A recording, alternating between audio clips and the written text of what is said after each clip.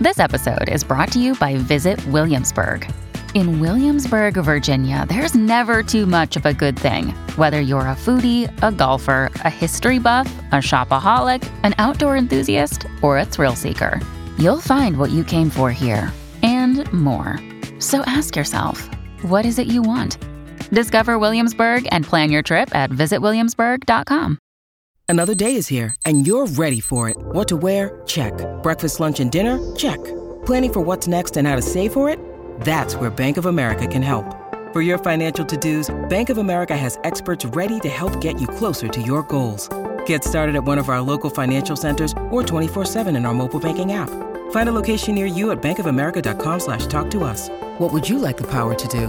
Mobile banking requires downloading the app and is only available for select devices. Message and data rates may apply. Bank of America N.A., member FDIC. When you need mealtime inspiration, it's worth shopping Kroger, where you'll find over 30,000 mouth-watering choices that excite your inner foodie. And no matter what tasty choice you make, you'll enjoy our everyday low prices, plus extra ways to save, like digital coupons worth over $600 each week. You can also save up to $1 off per gallon at the pump with fuel points. More savings and more inspiring flavors make shopping Kroger worth it every time. Kroger, fresh for everyone. Fuel restrictions apply. Welcome to the New Books Network. Hello, and welcome to New Books in Performing Arts, a podcast from the New Books Network. I'm Andy Boyd. Today on the program, I'm talking with Carrie Purcell, author of From Aphra Behn to Fun Home, A Cultural History of Feminist Theater. Carrie, welcome to the program. Hi, thank you for having me. So a lot of the people I interview on this show are theater academics, but you're more on the theater journalism side. Could you tell us a bit about how you became an arts journalist? Sure. Excuse me. I guess to quote Antoinette Perry, I'm just a fool for theater. It was always just what made me happiest, even as a kid. Seeing it, talking about it, writing about it, getting the piano books for every show I'd ever seen or every animated Disney movie musical from my childhood, and learning how to play each and every song. And I was in some local theater productions as a child in Maine, but quickly learned that I didn't exactly have a lot of performing talent. But I was really happy to write about the shows. And I went to Emerson College for undergrad, and my dorm was located right in the middle of Boston's downtown theater district, just a few steps from the Colonial Theater, the Wang Theater, the Schubert Theater. I remember when my mom and stepfather dropped me off for college, my mother looked around and said, "Oh, you're going to be broke in a week." And I was Hopefully you made good use of the student rush prices.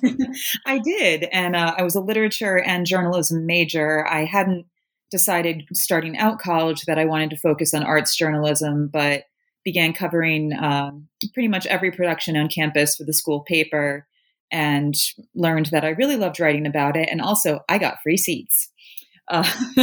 So after a couple years of that, and I also interned for the Boston edition of Playbill my sophomore and junior year of college, I decided this was what I wanted to focus on. So I moved here to New York right after graduating.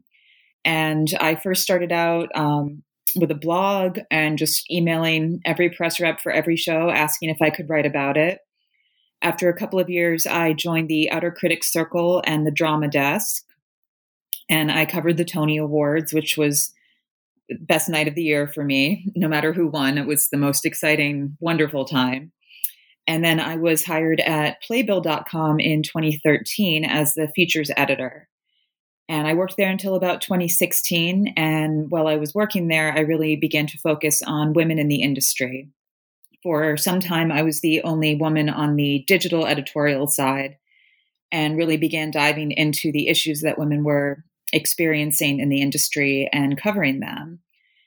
And it, again, just writing about theater, talking about it, it's always made me the happiest, the most excited, no matter what day job I've had. If it's been a tough day at work or I'm really tired, by the time the curtain goes up at 8 p.m., I am completely re-energized and the happiest I've been that whole day. Yeah, I bet the past year has been rough for you then. I've been going through some withdrawal. Yes, I have. So this is a book about feminist theater. Let's start out by getting some definitions out of the way. How do you define feminist theater for the purposes of this book? For the purposes of this book, I define feminist theater as not only theater by and about women and female identifying people that explores their narratives without judgment or the male gaze, but also theater that broadens the audience's perspective and that invites questions and personal reflection about identity and societal roles and assumptions about equality. And by equality, I mean political, economic, social, and personal. And that also inspires us to think about our own internal prejudices and biases and our responsibility to help support and advance marginalized communities. If you look at Fun Home, I'm sure we'll discuss that quite a bit in the next hour. Not only was it a show about a woman written by women, but it was the first Broadway show that had a lesbian as its protagonist. And staging showed love scenes, these intimate, physical love scenes. And one of the characters was uncertain and hesitant and awkward, but it was also beautiful. And it wasn't presented with any judgment or idealization, but simply as this person's story. And I think it was one of the most beautiful love scenes I've seen on a Broadway stage.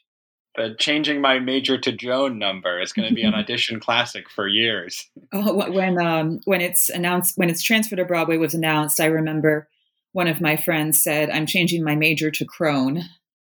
To reference Lisa Crone, the book writer. Lisa Crone, the book writer. Yeah, that's pretty good. And something I've heard so many times by people whose political and social views have progressed over time is that by meeting a person and hearing or witnessing their story has helped them broaden their perspectives and see beyond their preconceived notions and reflect on their own biases. And if there were audience members at Fun Home who weren't familiar with Alison Bechdel's story and her work, I don't know how they could not have their hearts and minds opened after seeing that show. Do you think there's something about theater being a live event that makes that empathetic connection maybe stronger than it would be if it were like a film or a novel or something like that? I think it makes it strong in a way that's unique compared to a film or novel. I think for me personally, it is stronger, but that's also speaking from a very privileged position of someone whose press seats are usually pretty close to the stage. Sure. But there is something beautifully intimate about seeing the person in 3D, seeing the person live. And yeah, definitely unique to screen or page. And very, very special. So one of the things in your very well thought out definition that kind of caught my ear was kind of this idea of getting rid of the male gaze. Is that why you didn't really spend time in the book on, male playwrights like Ibsen or Shaw, who maybe could be considered feminist, but are obviously male playwrights? Well, that's an interesting question. And I'm going to respond with a question of my own. If you were interviewing the author of a book about masculinity in theater and that author didn't include any female playwrights, would you ask them why? Oh, definitely. I think so. Good. I mean, maybe you don't think I would, but I think I probably would. Good. I did not have a preconceived notion for an answer. But to go into a little more depth in my response, my concise answer is because I had a word limit for the book. I had to keep it within a certain length. And plenty has been written and will continue to be written about Ibsen and Shaw. And hopefully I'll write some of it. I do enjoy much of their work. And the production I saw of A Doll's House at BAM back in, I think it was early 2014, still haunts me to this day. It was absolutely stunning. And even though I've read and seen that play so many times, I was literally on the edge of my seat during the final scenes. But I don't think enough has been written about women and female identifying playwrights, not nearly an equal amount as has been written about men. So for this book, I focused on female and female identifying voices. And it's not that male playwrights can't be feminists. Some really great female roles in theater were written by men. But they've had their day in the sun, and they will continue to in every theater program in America. And my goal with this book and I could have made this book 5 volumes, but the limited amount of space I had was to highlight feminist stories that might go unrecognized by mainstream theater outlets. Yeah, I feel like often when there's a desire for more female roles, it's still the same male playwrights who are writing the stories. It's revivals of, Rodgers and Hammerstein shows, or like I said, Shaw or Ibsen or Arthur Miller or stuff like that. Like, it seems like our idea of what these kind of canonically great roles, even for women, is often constrained by the idea that, well, a truly great playwright must be a man, right? Well, I think it's important to differentiate between what's being written and what's being produced. Mm-hmm. And I think there are a lot of works, a lot of great new roles for women and female identifying performers written by women and female identifying playwrights, but maybe they're not being produced, or they're not being produced on stages that draw mainstream audiences. There's a ton of writing going on, but production is a whole different part of the industry. And one of the really powerful parts of your book is that you really draw our attention to the fact that this has always been true. We have this idea that only men used to be able to write plays, but you point out that there were women who had plays on Broadway in the 1920s and 30s, and those plays don't get revived nearly as much as the plays by their male contemporaries. And there were women writing under male pseudonyms. So there's a lot of work by women that will never be credited to them. And I think that's a tragedy. Mm-hmm. But we do have an idea of, to backtrack for a moment, I just finished Elizabeth Warren's book, Persist, yesterday. And in the book, she talks about picking up a newspaper and seeing that people have been asked to draw pictures of leaders. And every picture that had been drawn was of a man. So the idea of a great artist, often people's minds will automatically go towards a male figure or a specific man. But we have the opportunity to reframe that, and we have a responsibility to reframe that, definitely, in the theater. Yeah. And you do a little bit of that visually just with the cover of the book, where you have a picture of Aphra Behn, a picture of Lorraine Hansberry, and a picture of young Jean Lee. So it's a very diverse and multi epical portrayal of what it means to be a playwright. I'd love to talk about Aphra Behn a little bit. She's not the first playwright you write about, but she is the first one in your title. Could you talk a little bit about her and why you see her as something of a starting point for feminist theater? Yes, definitely. She symbolizes not only the past, but the present of theater, because she was the first English woman known to earn her living by writing, and making an actual financial living as a woman or female identifying artist in theater is still so darn difficult. Mm-hmm. Much is unknown and speculated about Aphra Behn because she was a woman, so her work and her role in history wasn't recorded and preserved the way men's have been. So a lot of people have projected a lot onto her as they've studied her and tried to learn more about her. But what we do know is that she began writing for money after her husband's death. And some of her early works were tragicomedies in verse. They included The Forced Marriage, The Amorous Prince, and one of her most well-known works is The Rover. And even though her work was staged, critics attacked The Dutch Lover, another one of her works, on the grounds that it was written by a woman. So she wrote another piece and responded to the critics. And what I find really interesting about her is, even then, so long ago and in such a different society, she was noticing and putting into writing the disparities of opportunity between the genders. And she said that women were held back not because of their lack of talent or ability, but because of their exclusion from education. And the lack of opportunities presented to women is still an issue today. So Aphra Behn is timeless in so many ways. She wrote and staged 19 plays, and she was one of the first prolific, high-profile female dramatists, and she's been cited as a literary role model for so many authors that I studied and wrote about in my book. And in Virginia Woolf's A Room of One's Own, she mentions Aphra Behn. She writes, "All women together ought to let flowers fall upon the tomb of Aphra Behn, which is most scandalously but rather appropriately in Westminster Abbey, for it was she who earned them the right to speak their minds. And her tombstone is inscribed with, 'Here lies a proof that wit can never be defense enough against mortality.'" Mm.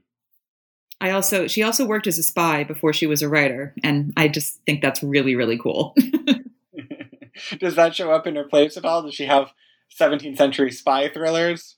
Not spy thriller that I know of, but perhaps she wrote one and published it under a male pseudonym. Mm-hmm. Because I imagine the critics would say, what's a woman doing writing about being a spy? So how do you feel like her portrayals of women differ from, male playwrights of a similar era like Shakespeare? Is there a different flavor to those portrayals given that it's coming from a woman's pen? Absolutely. What I noticed in my research and highlighted in my book was plays by and about women during that time were very often marriage focused, but more than marriage focused, they were money focused, and marriage and money were so toxically intertwined, and economic limitations placed upon women due to their marital status just made me rage as I was doing my writing.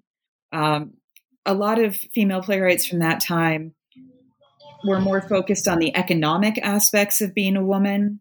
Whereas if you compare that to some of Shakespeare's most well-known female characters, they're often more focused on their relationships. And even when they're trying to gain power or money, it's often through their relationships with the men in the play that they are striving to or succeeding or failing in doing so. Shakespeare wrote some amazing, intelligent, fascinating female characters, but I didn't see Juliet talking about about Romeo's net worth before she decided she wanted to marry him. Yeah. And when you look at the portrayal of marriage, I don't know if I've attended more weddings in real life or at the Delacorte Theater at Shakespeare in the Park every summer, because I've seen so many lovely, beautiful stagings of comedies there that end in marriages, and then the cast joins hands and does that dance. Mm-hmm. But the conflicts of Shakespeare's comedies regarding marriage are usually if the people who love each other will actually get to marry each other, and if whoever's dressing in disguise will abandon their disguise before they actually make it to the altar. Whereas for many of these female playwrights, the purpose of marriage in their plots was often to illustrate the societal restrictions and economic injustice of the time. And when it comes to women defying these societal norms or fighting against these injustices, Shakespeare wrote some really wonderfully rebellious women, but they're often punished for their rebellion, and usually by death. So it was very satisfying to see women rebelling against these norms and not being, strangled by their husband or committing suicide under misinformation. And given that these female playwrights were absolutely attacked for even writing at all, it makes complete sense to me that their works would include defiant female characters fighting against how they were held back by society. And it just kind of goes to show, I feel like you always hear these defenses of historical men and historical people in power in general that, this was a different time. Nobody could have possibly known better. Nobody could have had, a different, more enlightened perspective. But when you actually look at the works that were written by women in the same period, you see, well, actually, no, there were more kind of well-rounded, more kind of materially grounded portrayals of women available. They're just not the ones that are, staged to the Delacorte every summer. Absolutely. I'd like to ask you another kind of big picture question, which is, for you, is feminist theater primarily about the content of the stories, or is it also important to think about a feminist approach to theatrical form? Oh, it's absolutely important to think about a feminist approach to theatrical form. There's so much opportunity to communicate without using any words at all. If one of the first things that comes to mind when I think about that is the musical Waitress, which, not only did it have a creative team that was mostly female, a female director, female composer, female book writer, but it bluntly staged men performing oral sex on women, which is very rare on Broadway and often punished in entertainment. If you go back just 10 years to the movie Blue Valentine, that was originally going to be released with an NC-17 rating because of the scene of oral sex. But much as I hate to use this as an example, Harvey Weinstein protested that, and the film was changed to an R rating. Or a few years after that, the movie Charlie Countrymen, which starred Evan Rachel Wood, deleted a scene of Shia LaBeouf's character performing oral sex on her. And she spoke out about that on Twitter. The scene wasn't reinstated as far as I know, but that double standard of female pleasure compared to male pleasure and works of art being punished for portraying it persists. But seeing Waitress and seeing two different characters receiving pleasure through oral sex by their partners was, I think, incredibly feminist. And I mean, everyone was laughing, but I was clapping during those scenes. Yeah, laughing. That's so interesting. I feel like that's the other response to female sexuality. Either it is sort of condemned or it is mocked. I mean, when I think about the staging, they were staged in kind of comedic ways. Sure. But I think a lot of people still experience discomfort when they think about women's sexuality, and often a way of deflecting that discomfort is to laugh. Yeah. Which just reinforces that female sexuality should be more normalized so people aren't so uncomfortable with it. I feel like we're ranging quite widely in time in this interview, but I would like to talk about a kind of foundational work in discussions of female sexuality, which is Lysistrata. Lysistrata is sometimes seen as a sort of feminist, left-wing, anti-war play. But I got the sense in your book that you're not fully convinced of that. So why do you see this show kind of falling short of being a feminist piece of theater? Excuse me. Because the women in the play are still operating within the structures of a male-dominated society. They do accomplish their goal of stopping the men fighting in the war, but then those men are coming home to reinforce the structures of male superiority and patriarchy.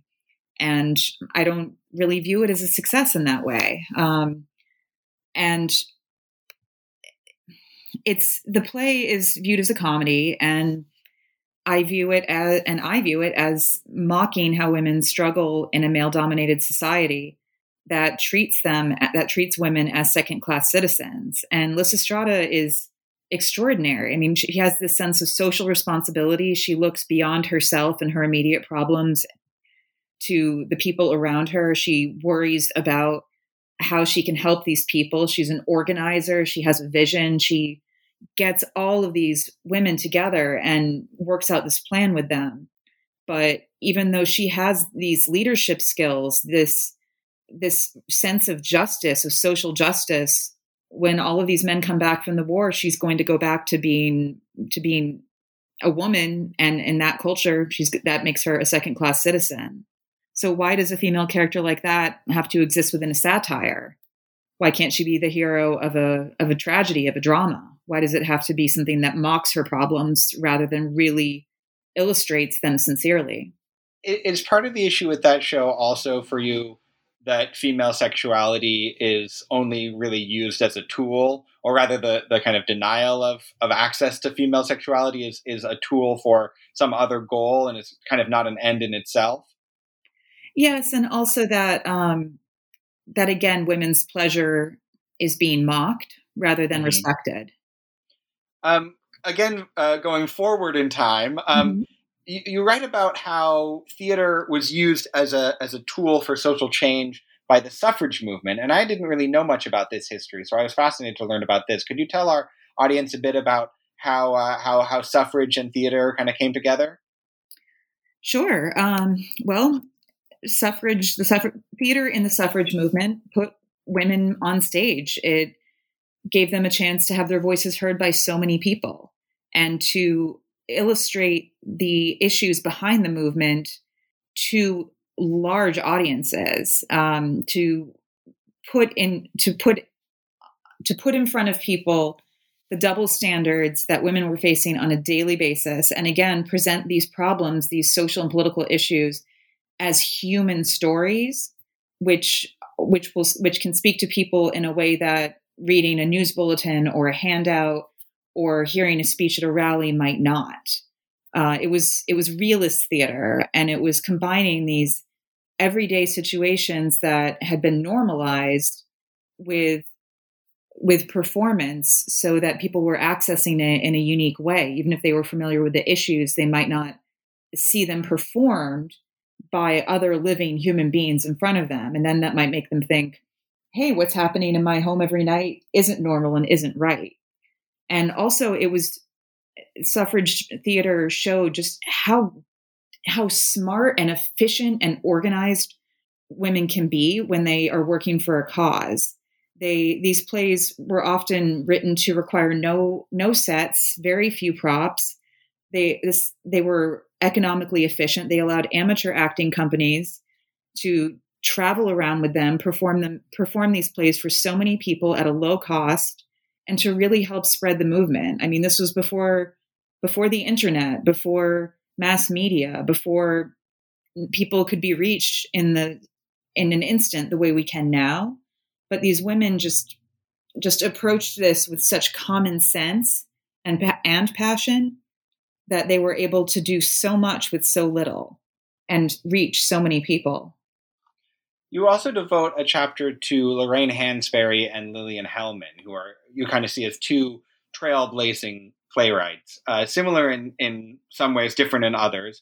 Both of them are playwrights whose feminism was part of a broader commitment to left-wing politics, and both of them also explored queer themes in their work. What other connections do you see between these two writers? They were both incredibly rebellious, and they were able to take these themes of rebellion and these feelings of anger and frustration against the world and the societal norms that were holding so many people back, and take that rebellion and make it part of these achingly beautiful characters that we feel so deeply for. And they were able to create really compelling anti-heroes that, even though they did things that the audience might not necessarily support, we still feel for the characters. I mean, Walter Lee, I don't agree with everything he does, but and A Raisin in the Sun, but I feel so deeply for how claustrophobic his life is and how much more that he wants. I mean, who hasn't wondered at one point, who gets to decide which women should wear pearls in this world? I just think that's a beautiful way of phrasing how he wonders who gets to be in charge and why, and why are those people the ones making these decisions? Mm-hmm. And I definitely don't support everything Regina Giddens does in The Little Foxes, but I think that she's a fascinating woman, and who's obviously been unhappy and trapped for so long, and that she can only find a way out of her circumstances through the men in her life, men that she thinks she is smarter than and clearly has very little regard for. And also both plays really focus on how materialism can lead to people's tragedies and their unhappiness. Walter Lee wants to buy his wife nice things. He just wants to buy his wife pretty things, and give her a nice house to live in.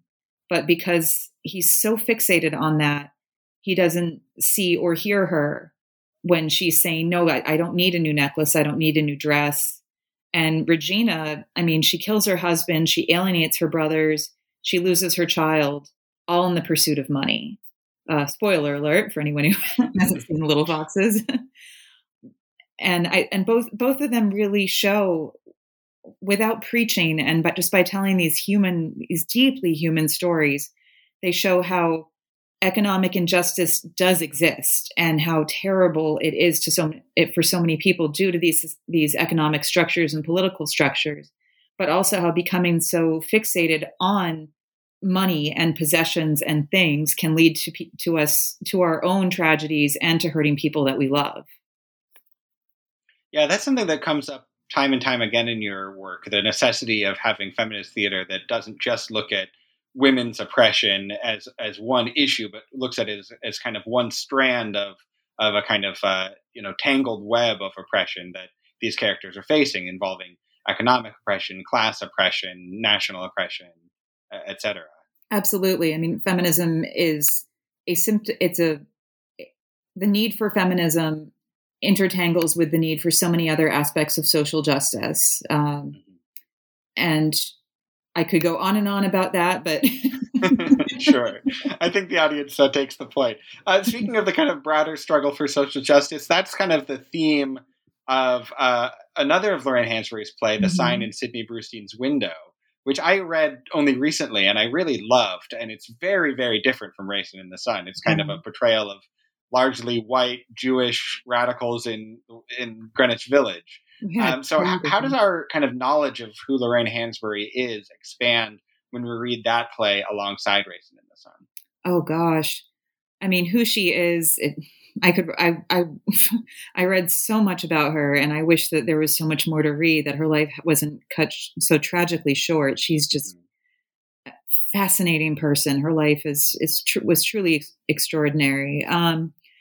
Gosh, how does our knowledge expand? I mean, I think it shows that it taps into her work from before she was a playwright, the papers that she wrote for, the social justice campaigns that she was a part of, the different people, that her upbringing with her family, all the ideological movements and that she was a part of and how they influenced her work. I think it showed that she wanted her writing to be versatile, to speak to a broad audience, that she didn't want to be pinpointed as a person who wrote about just one thing or just one group of people. I think it shows us that there could have been so much more amazing work coming from her had she not been ill. Yeah, it's a very funny play too. I mean, there's humor in Raisin in the Sun, but The Sign in Sidney Brustein's Window is almost a comedy. Yeah. I think there was a lot more humor to her than people who perhaps have only seen or read A Raisin in the Sun would know about. And I mean, that taps into a whole other aspect of feminism and entertainment, that women are funny. Another pioneering work of feminist theater is For Colored Girls Who Have Considered Suicide When the Rainbow Is Enough by Ntozake Shange. And that's an extraordinary play, choreo, poem, whatever you want to call it. But what's always surprising to me is thinking about how much of a hit it was at the time. Like, we're so used to, this great work by this, marginalized artist wasn't appreciated in its time. But this piece really was appreciated in its time. Yeah. It was played on Broadway and was nominated for the Tony Award for Best Play. So why do you think its impact was so explosive in its time? Oh gosh. I mean, I saw the amazing revival of it at the Public Theater in 2019, and I don't know how I got home that night. I think I made it to the subway somehow. Entranced. Yeah, I was absolutely entranced by that show.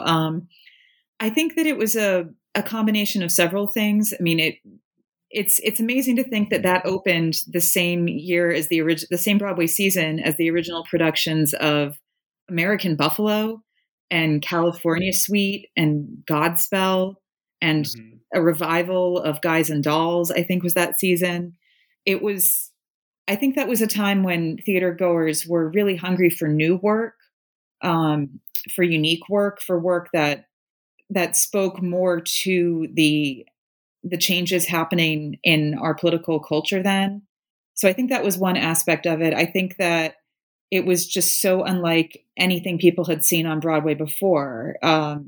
How intimate it was, how unapologetic it was in showing female individuality, as well as this sisterhood between these women on stage, how it addressed things like sexual violence and told some really horrifying stories.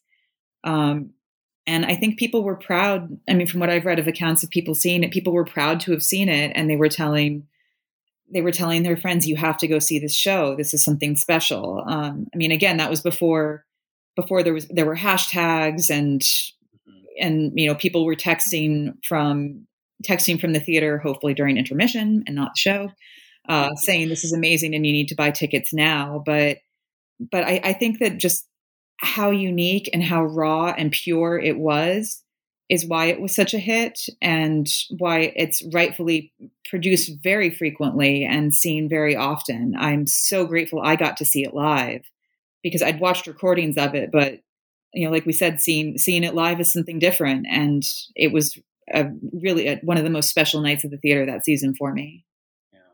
Do you think there's perhaps a sense in which Broadway audiences have gotten less adventurous since that time, since the 1970s.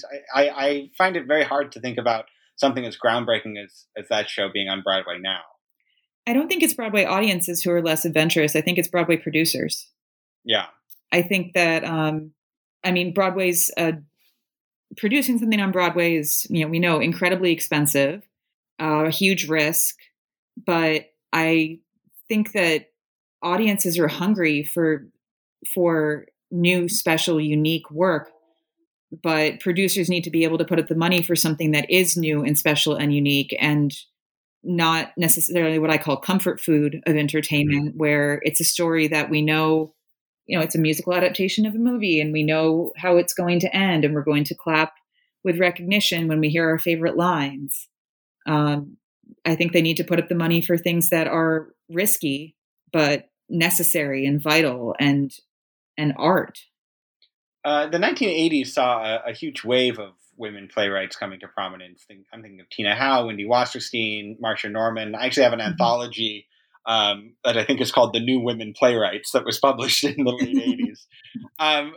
Who are some other playwrights from that time that you feel deserve more attention?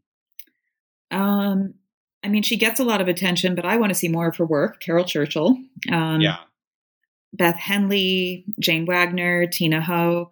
Ho or How? Sorry, I think it's How. I've heard How, but yeah. I personally, she also gets a lot of attention, but I want to see every work that Wendy Wasserstein wrote live. Mm-hmm. All of them, please. The whole season of Wendy Wasserstein somewhere for me, please. Wendy Wasserstein is my mom's favorite playwright, so she would agree with you on that. There was a revival of Heidi Chronicles in 2015, but it didn't do particularly well. Why do you think that was? Is it a cultural shift, or was it just problems with that particular production? I don't think it was problems with the production. I saw that production 3 times and loved every minute of it each time. But I can see why Heidi's story doesn't speak to feminists now the way it spoke to feminists then. It's what on Zoe's Extraordinary Playlist, what her neighbor called champagne problems in some ways. Heidi was lonely and unhappy, and I thought Elizabeth Moss gave a beautiful and achingly beautiful performance portraying that. But Heidi wasn't saddled with student loan debt. Heidi was very successful. Heidi wasn't working, 2 or 3 jobs, and Heidi wasn't worrying about her reproductive rights. Those are just a few of the many issues that intersectional feminists are working to protect and change now. And I can see how one might feel alienated from Heidi. Her speech about feeling stranded was deeply moving to me, but there's a lot more. If the equivalent of that speech were spoken by an intersectional feminist now, it would have very different content. And the question of can we have it all is not really a question that American feminism is asking, to quote the amazing feminist theater writer Jill Dolan. For many women and female identifying people now, they're not trying to have it all. They're just trying to get by or get out of debt or get health insurance. Can we have any of it? I'm not trying to make myself a spokesperson or create a catchphrase, but I didn't see Heidi worrying about her deductible and her healthcare, or, talking about if she would be able to get an abortion in the state she lived in. So the problems of a well-off white woman didn't really resonate with audiences in the way it did a few decades ago. And feminism has rightfully expanded and will continue to expand its scope and its work. And there's a lot more complexity to it than you either shave your legs or you don't. And also just a lot of people who I know would be curious to see the Heidi Chronicles, whether seeing it for the first time or seeing it as a work of history, wouldn't be able to afford a Broadway ticket. Women are still paid less. A lot of people are working 2 or 3 jobs, saddled with horrible student loan debt, and they just wouldn't be able to afford a ticket to the theater.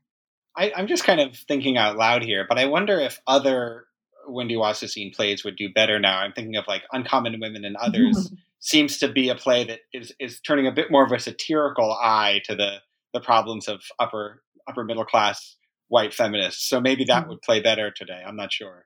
I would love to see that live. I watched a recording of it while researching for my book, but I would absolutely love to see that live. And I'm sure even just 2 years after finishing my research, I would have a hopefully even more in-depth response to it. Moving on to perhaps some more good news.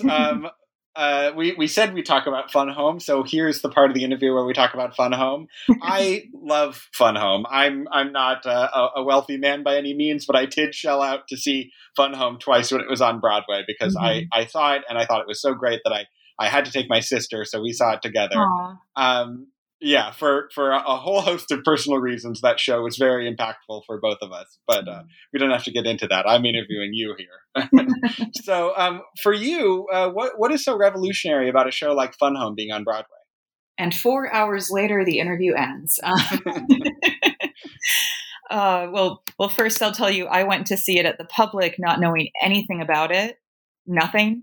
And I had seen the movie of August Osage County the night before. So that was a dark, gray, wet January weekend. And when I got home that night, my roommate had seen the Cherry Jones starring Glass Menagerie that day. And we both just sat on the couch in the dark for about an hour. Neither of us could even get up and turn on the lamp. We're like, what do we do now? There's so many things about Fun Home were revolutionary that I know I won't be able to speak to all of them. But I mean, first off, let's think about how many stories are about fathers and sons compared to fathers and daughters. As I mentioned before, a butch lesbian protagonist being the center of the story, showing that the musical's success showed that plays and musicals can tell stories about women that sell tickets and have an impact and speak to people. People often dismiss women's stories as not being universal enough, but this is one of the many examples that show they are. People went back to see that show so many times. And it's not only the story they tell, but how they tell it. The way they staged it, both at the Public on the proscenium stage and in the round, were both beautiful and moving and intimate. The pastiche music, the small cast the characters interchanging. It just, that show speaks to me so much. Sometimes it's hard to speak about it. And one thing I went into some detail in my chapter about Fun Home in my book was the character of the mother and her expression of her unhappiness, and showing how even though on the surface, or to a neighbor at the grocery store seeing her, she might seem to, quote, have it all, this big, beautiful house, this successful husband who's so cultural, three lively children, but she was so unhappy and so melancholy. And hearing Judy Kuhn sing Days and Days and Days broke my heart each of the 3 times I saw that show. And then getting to experience a woman's story through 3 different ages in her life was such a gift, to see the innocent joy and excitement and wonderment of small Allison singing Ring of Keys, to see the rapture of her first sexual romantic experience in college with medium Allison, to see how Beth Malone so beautifully embodied all of this confusion and anger and grief in adult Allison. I mean, what a gift to get to know that character in all those different ways in just about 90 minutes. And to show the world that queer women have important, vital, beautiful, universal stories to tell, and that they can and should be represented in commercial musical theater and win a ton of Tony Awards. I was in the press room at the Tonys that year, and I was on the edge of my seat, and I was cheering when Fun Home won. Yeah, when you mentioned how Fun Home kind of follows this one woman over the course of a good portion of her life, that reminds me of Heidi Chronicles. I wonder if, in some ways, the creators of Fun Home were looking back at Heidi Chronicles as kind of a forerunner of the type of structure they wanted to use in their story. I don't know. I interviewed them a couple of times. I was working at Playbill.com when Fun Home opened on Broadway, and sort of assigned myself the show as You're one the of fun my home leads. beat. Yeah. I remember I was running down 50th Street one day to go meet Jeanine Tesori and Lisa Kron to interview them, and I bumped into a friend and said, "I can't talk. I'm going to meet Jeanine Tesori and Lisa Kron," and just kept running because I was running late. And she just said, "Okay, then." That's a good excuse. Yeah. I really don't know if they look to Heidi Chronicles or not, but I do think that seeing Allison embodied in three different people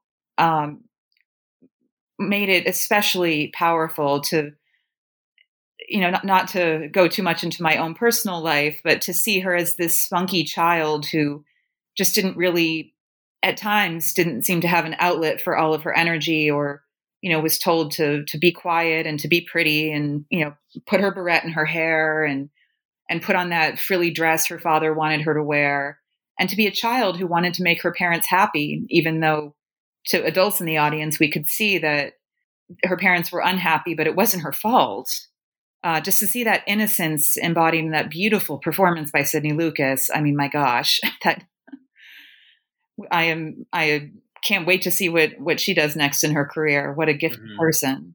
I think seeing her as a child really contributed to the power of the show, and seeing how this child grew into this young woman and then this adult, and cheering for her on her journey, even though there's so much tragedy in it.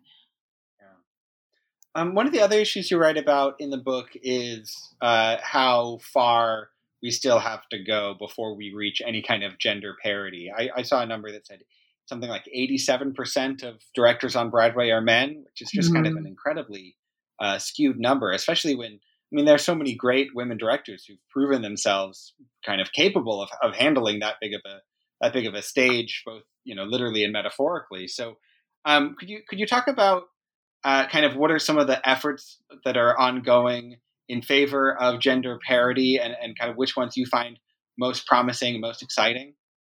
Oh gosh.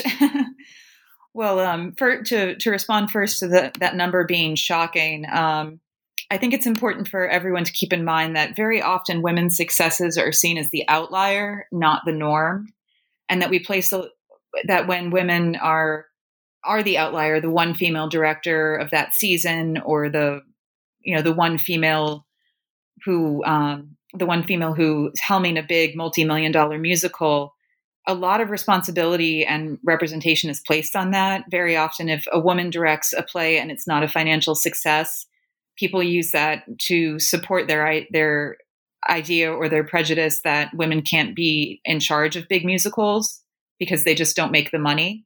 But I've never seen that standard applied to male directors. Or, for example, if a play by a man doesn't do well, I never hear people saying, male playwrights just don't do that well, they don't make enough money.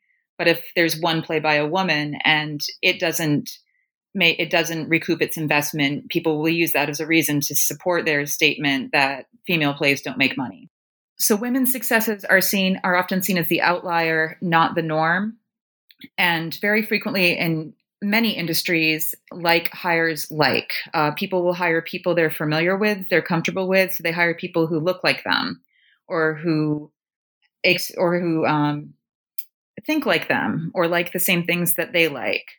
So frequently people will assemble creative teams made up of people who are of the same demographics as them. And that results in lack of diversity and lack of parity. And there's an ongoing, and in my opinion, ridiculous bias that women don't know how to handle multi-million-dollar productions, or you can't trust a woman with an expensive investment. But how are you going to prove, if you are a woman who's a director, how are you going to prove that you can handle that responsibility and that you can manage that money if you're not ever given the chance to prove it, if you're not ever given the opportunity to helm a musical or an expensive play on Broadway?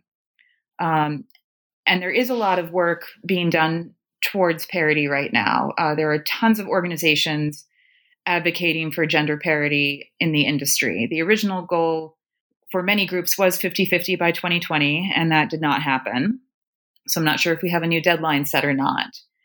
but there are organizations, so many organizations, there's no way I'll name them all. But there's the Women in Arts and Media Coalition, the League of Professional Theater Women, Parody Productions, the Lilly Awards. There are organizations like Girl Be Heard, all helping to support artists, performers, creators, creatives, and to hold people accountable. I am not on Twitter myself because I had to meet the deadline for this book, and I knew I wouldn't if I stayed on Twitter.